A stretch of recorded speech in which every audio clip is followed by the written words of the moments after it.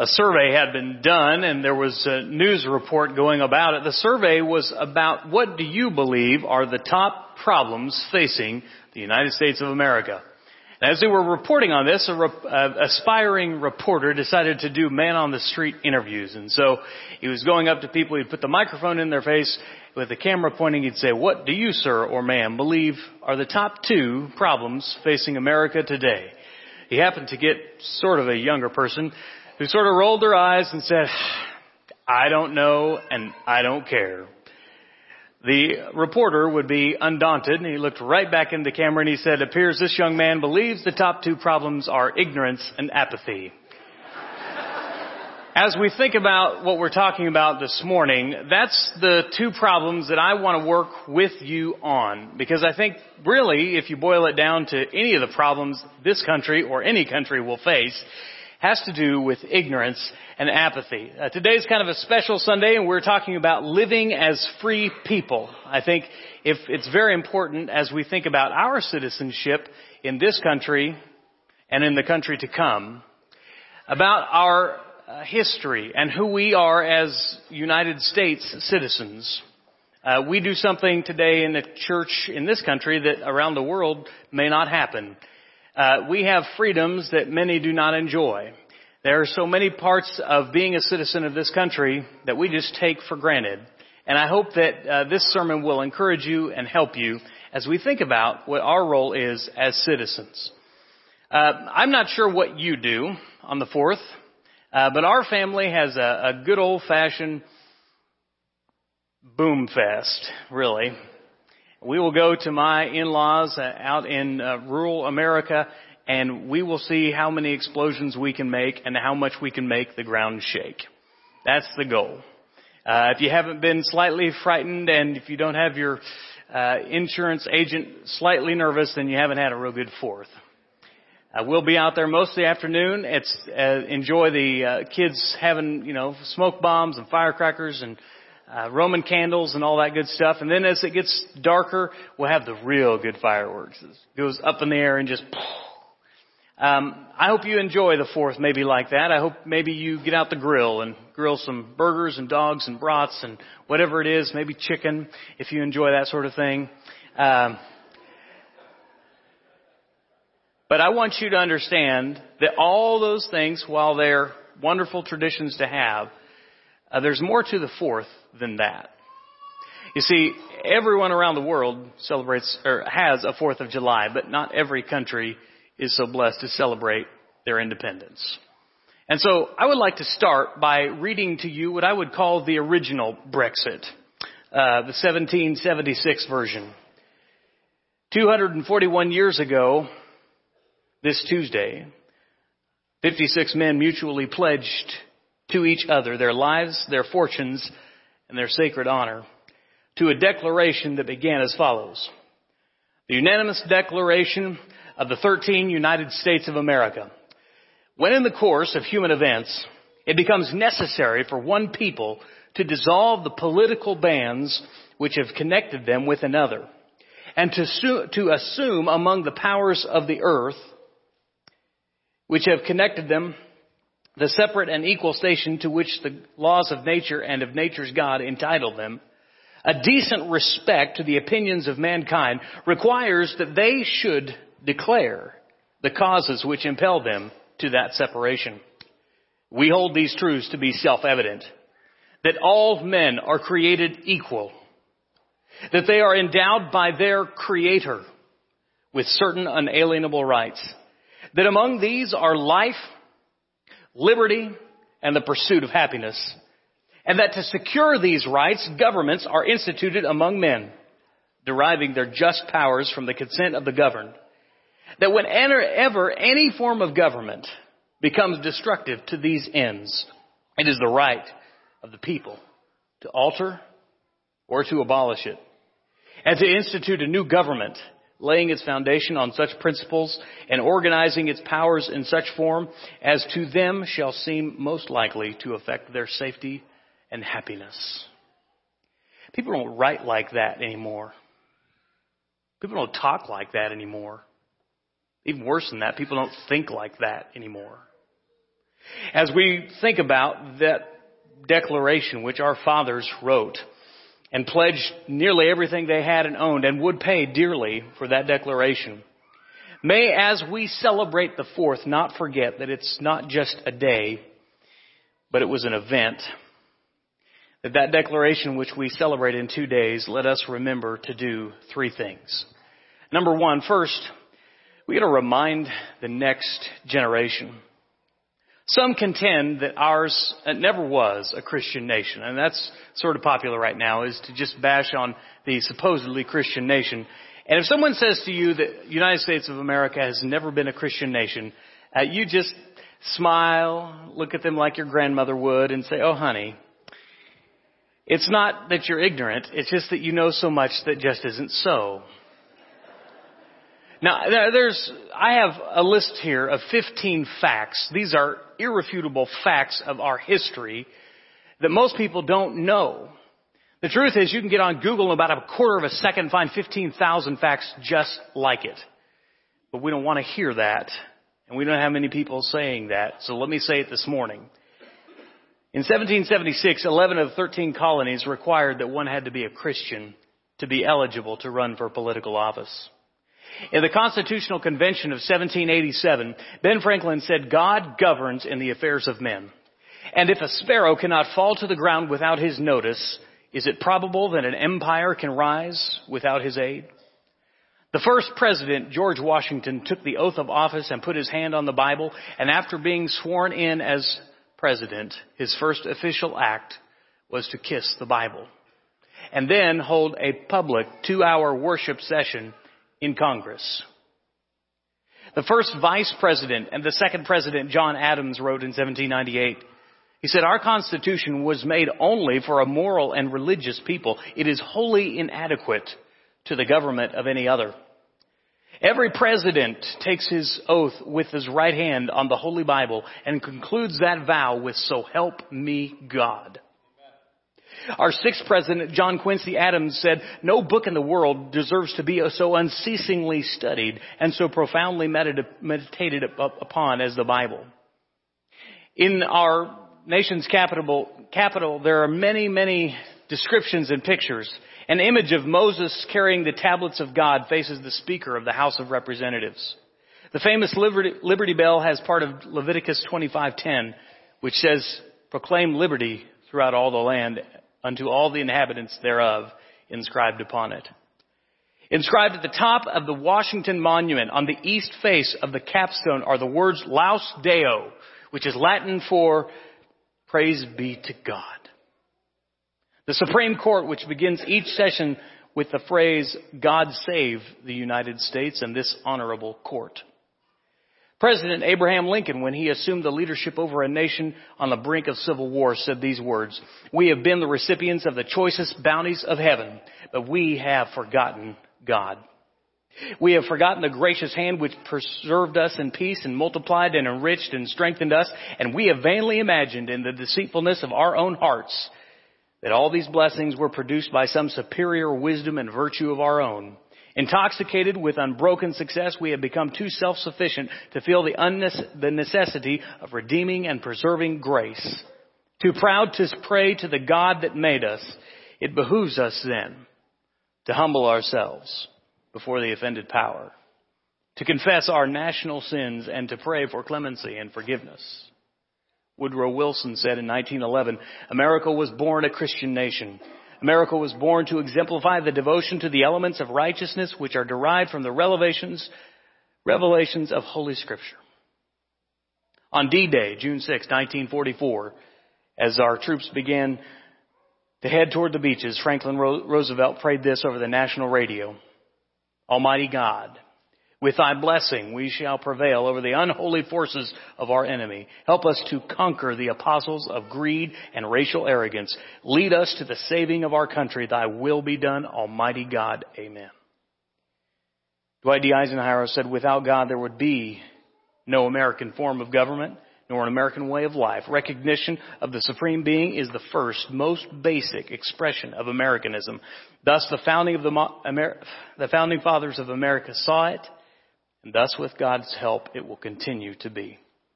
President Ronald Reagan said famously, if we ever forget that we are one nation under God, then we will be a nation gone under. I'm sad for the fact that there's so many people that don't know these facts. If you're interested in teaching these facts to your children, to your grandchildren, I have copies of these, or you can just get on Google and find them yourself. Isn't it sad that we don't have enough people talking about the history of our country anymore? We don't have enough teachers teaching it. Well, they say we can't bring religion into the classroom. You're not. You're bringing history into the classroom. We need more parents to be reminding the next generation of who we are. I'm fine with grilling burgers and dogs. I'm wonderful with all the fun and fireworks. But may we not ever forget who we are to be. Why is this important? Because a God-fearing nation is a blessing, according to Scripture. Psalm chapter 33, verse 12 says, "Blessed is the nation whose God is Lord." Now, of course, we understand the context. It was talking to Israel. But listen, they were going through a similar struggle that every nation goes through. At their beginning, as they're growing as a nation, as they're going through trials, the question to every nation and every leader of those nations is, who will you trust? Will you trust in God, or will you try to trust in yourselves? It is very clear that ours is a nation that was birthed in Christianity by God-fearing men and women. But where we go from here, well, that's in our hands. Now, I am not saying that our nation is perfect. You need to understand that we have had our troubles, but I cannot think of a nation that has done better when she relies fully on God.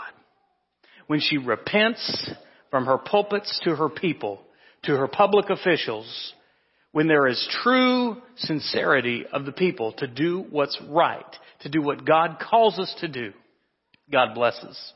He always does. So what can we do?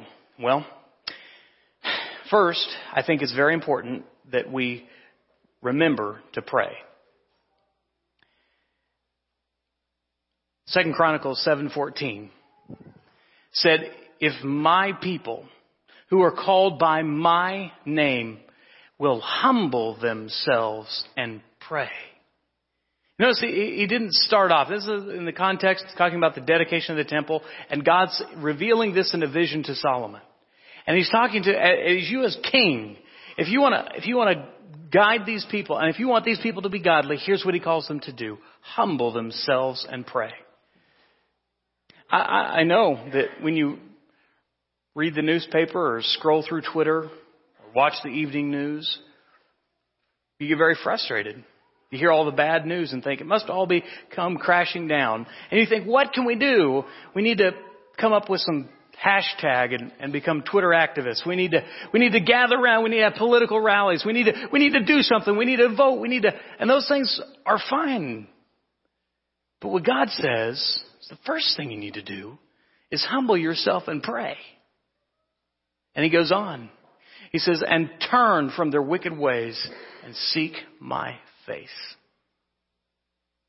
It's not just about praying to God. It's about turning it away from the evil that will hurt us and destroy us individually and as a nation. And then he says, "Then I will hear from heaven and I will forgive their sin and I will heal their land."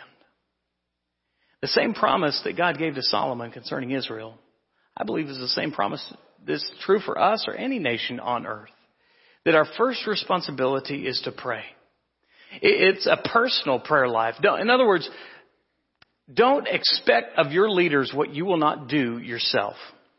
If you say, "Man, I just don't like when I go to the ballot box. I just feel like all these people are liars and thieves. They have no integrity. They don't keep their word." Well, my question to you is, do you? Are you honest in your dealings? Do you have integrity? And that's where it starts. It starts in your house before it ever gets to the White House. Now, may we not only pray individually, but may we also pray for our leaders. 1 Timothy chapter 2, verses 1 through 3. I hope you'll turn there. Paul says to his protege, he says, "I urge then, first of all, that petitions, prayers, intercession, and thanksgiving be made for all people, for rulers and for everyone who has authority over us. Pray for these people so that, listen, can have a quiet and peaceful life, always lived in a godly and reverent way. This is good and pleases God, our Savior. We're called not just to pray for ourselves and our hearts, but also for the hearts of our leaders. In my opinion, it's the thing that exceeds the power of voting, is the power of prayer. This past election cycle, we had a special Sunday, which I called a prayer for America. And we talked in the morning about why it's important to do that. And then I called on the congregation to join us for a time of prayer. And I challenged the congregation not just to pray then, but to pray, and if they desired to or were able to fast for the next 2 days until Election Day. That evening was powerful. My only sadness was there was only about half of us there. Because we had put more faith in the ballot box than we did in our prayer. Now, for those of us who were there, something pretty cool happened. Because we went, our shepherds led us in prayer, and it was so beautiful and pure and powerful. And afterward, our family went out with some others to Brahms. As we were sitting there, we felt the shaking of a little earthquake. And I was reminded of a story in Acts chapter 4 where it said the apostles prayed, and after they prayed, the place where they were standing was shaken. And I was reminded again and again that there may be cracks in the foundation, God can always shake things up. God can always lead a nation. God can always raise up those He would call. May we not just reserve prayer for times of voting, but may we pray consistently every day. Let me put it more specifically. If you mock the president without making intercession for him, that's violating God's will. I'll give you another example. We've got a governor of our state. And to be honest, he's not a real popular guy. And I see people, Christians, grown adults, mind you, mocking our Governor Brownback. Now, I'm not saying you have to agree with him on everything, but my question so often is, I wonder if they've prayed for him. I wonder if they've lifted him up sincerely and reverently before the Father. You say, well, this is getting political now. I don't know about this. I don't like these people. I didn't vote for these people. Everything they believe is diametrically opposed to what I believe. Good. God said to pray for your enemies.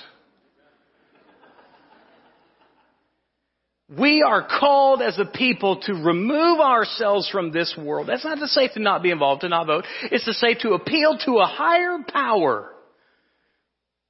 And God forgive you if you've ranted and raved on Facebook and Twitter about any of our public officials and you have not been to your knees in prayer for them. That is what we are called to do. And may God forgive us when we pridefully think that we are more understanding than God. So let us not do that. May we pray for them sincerely at every level, national, state, local. That's our responsibility. I can't say that I've liked personally every single official that's ever been elected either. But that's not my call, is it? I do the best I can with my vote, and then I lift them up in prayer. That's who God has called us to be. Number 3. Resolve to be a good citizen. I hope you open up to Romans chapter 13. Romans chapter 13 is very clear about our responsibility as citizens. Romans 13, starting in verse 1. Everyone, did you get that one? Must submit himself to the governing authorities, for there is no authority except that which God has established. The authorities that exist have been established by God. Consequently, he who rebels against the authority is rebelling against what God has instituted. And those who do so, by the way, will bring judgment on themselves. For rulers hold no terror for those who do right, but for those who do wrong. You want to be free from those in authority? Then do what is right, and he will commend you. For he is God's servant. He's talking about government here. To do you good. But if you do wrong, be afraid. For he does not bear the sword for nothing. He is God's servant, an agent of wrath to bring punishment on the wrongdoer. Therefore, it is necessary to submit to the authorities, not only because of possible punishment, but also because of conscience. Verse 6, this is also why you pay taxes. For the authorities are God's servants who give their full time to governing. Give everyone what you owe him. If taxes, pay taxes. If revenue, then revenue. If respect, then respect. If honor, then honor.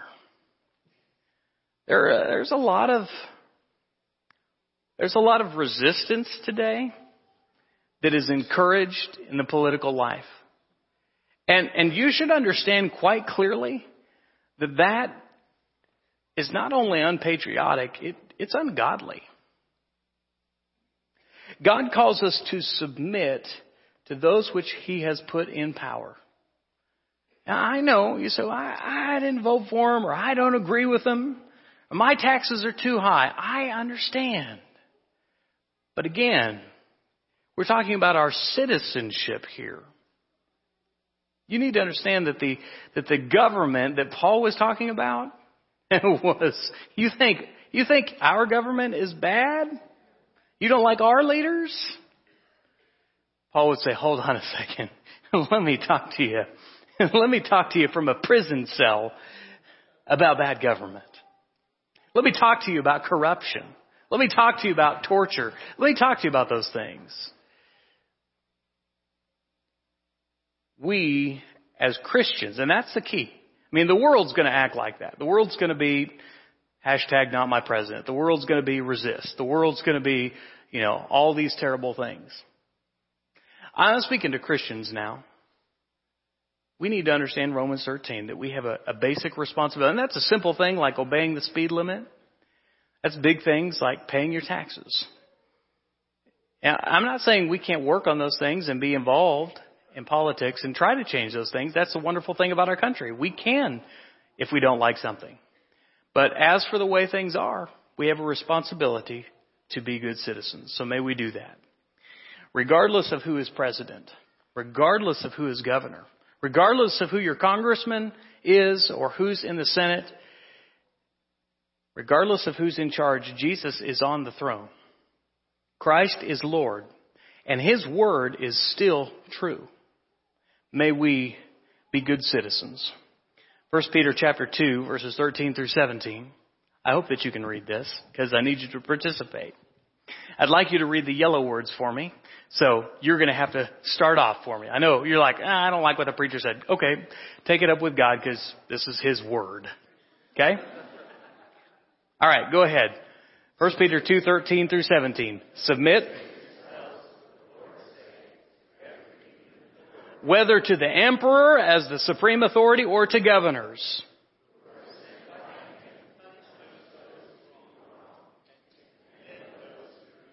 For it is God's will that by doing good you should silence the ignorant talk of foolish people. But do not use your freedom as a cover-up for evil. Live as God's slave. Love the family of believers. Fear God and honor the King. As Christ followers, we've got to respect the authorities, pay our taxes, pray for our leaders, and obey the laws that they set up. Even if you don't like them, even if you didn't vote for them. And why do we do that? I said it's part of being a good citizen, but I'm not just talking about our citizenship in this country. I'm talking about our citizenship in the home to which we're going. Philippians chapter 3 verse 20 says very simply this: our citizenship is in heaven, and we eagerly await a Savior from there, the Lord Jesus Christ. Now, we have a responsibility to be both good citizens here as well as there. The only way that we can ever be truly free as individuals and as a people is to submit ourselves to the Lord Jesus Christ. That's the only way. If you're ready to be free from the power, the guilt, the shame of sin, this morning I want to call you to submit your life to Him.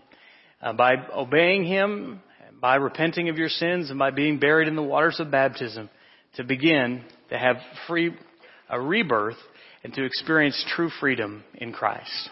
I'm not sure if you have a need this morning, but if you do, I want to call you down front, and one of our shepherds or myself will be glad to meet you there. May we not forget to live as godly people. As together we stand and sing.